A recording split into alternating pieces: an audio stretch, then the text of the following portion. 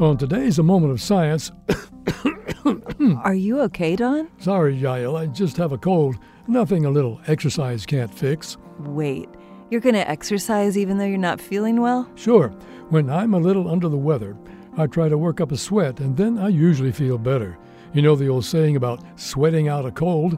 Yeah, but that's just folk wisdom, not science. Let me ask, do you have a head cold or do you maybe have a fever? I'm not sure. I might feel a little warm. Well, I ask because if you just have a runny nose or a sore throat, it may be okay to do some moderate exercise for a half hour or so. But if you're achy and have a fever, then it's better to rest. I guess that makes sense. It's just that I've heard that regular physical activity can strengthen your immune system and help prevent catching colds and other illnesses. So I figured that even if you're already sick, doing something physical may help. Well, again, it may, but it depends on how sick you are. In some cases, like if you have a fever, working out can tax your body and make the illness worse. So you need to rest to regain strength.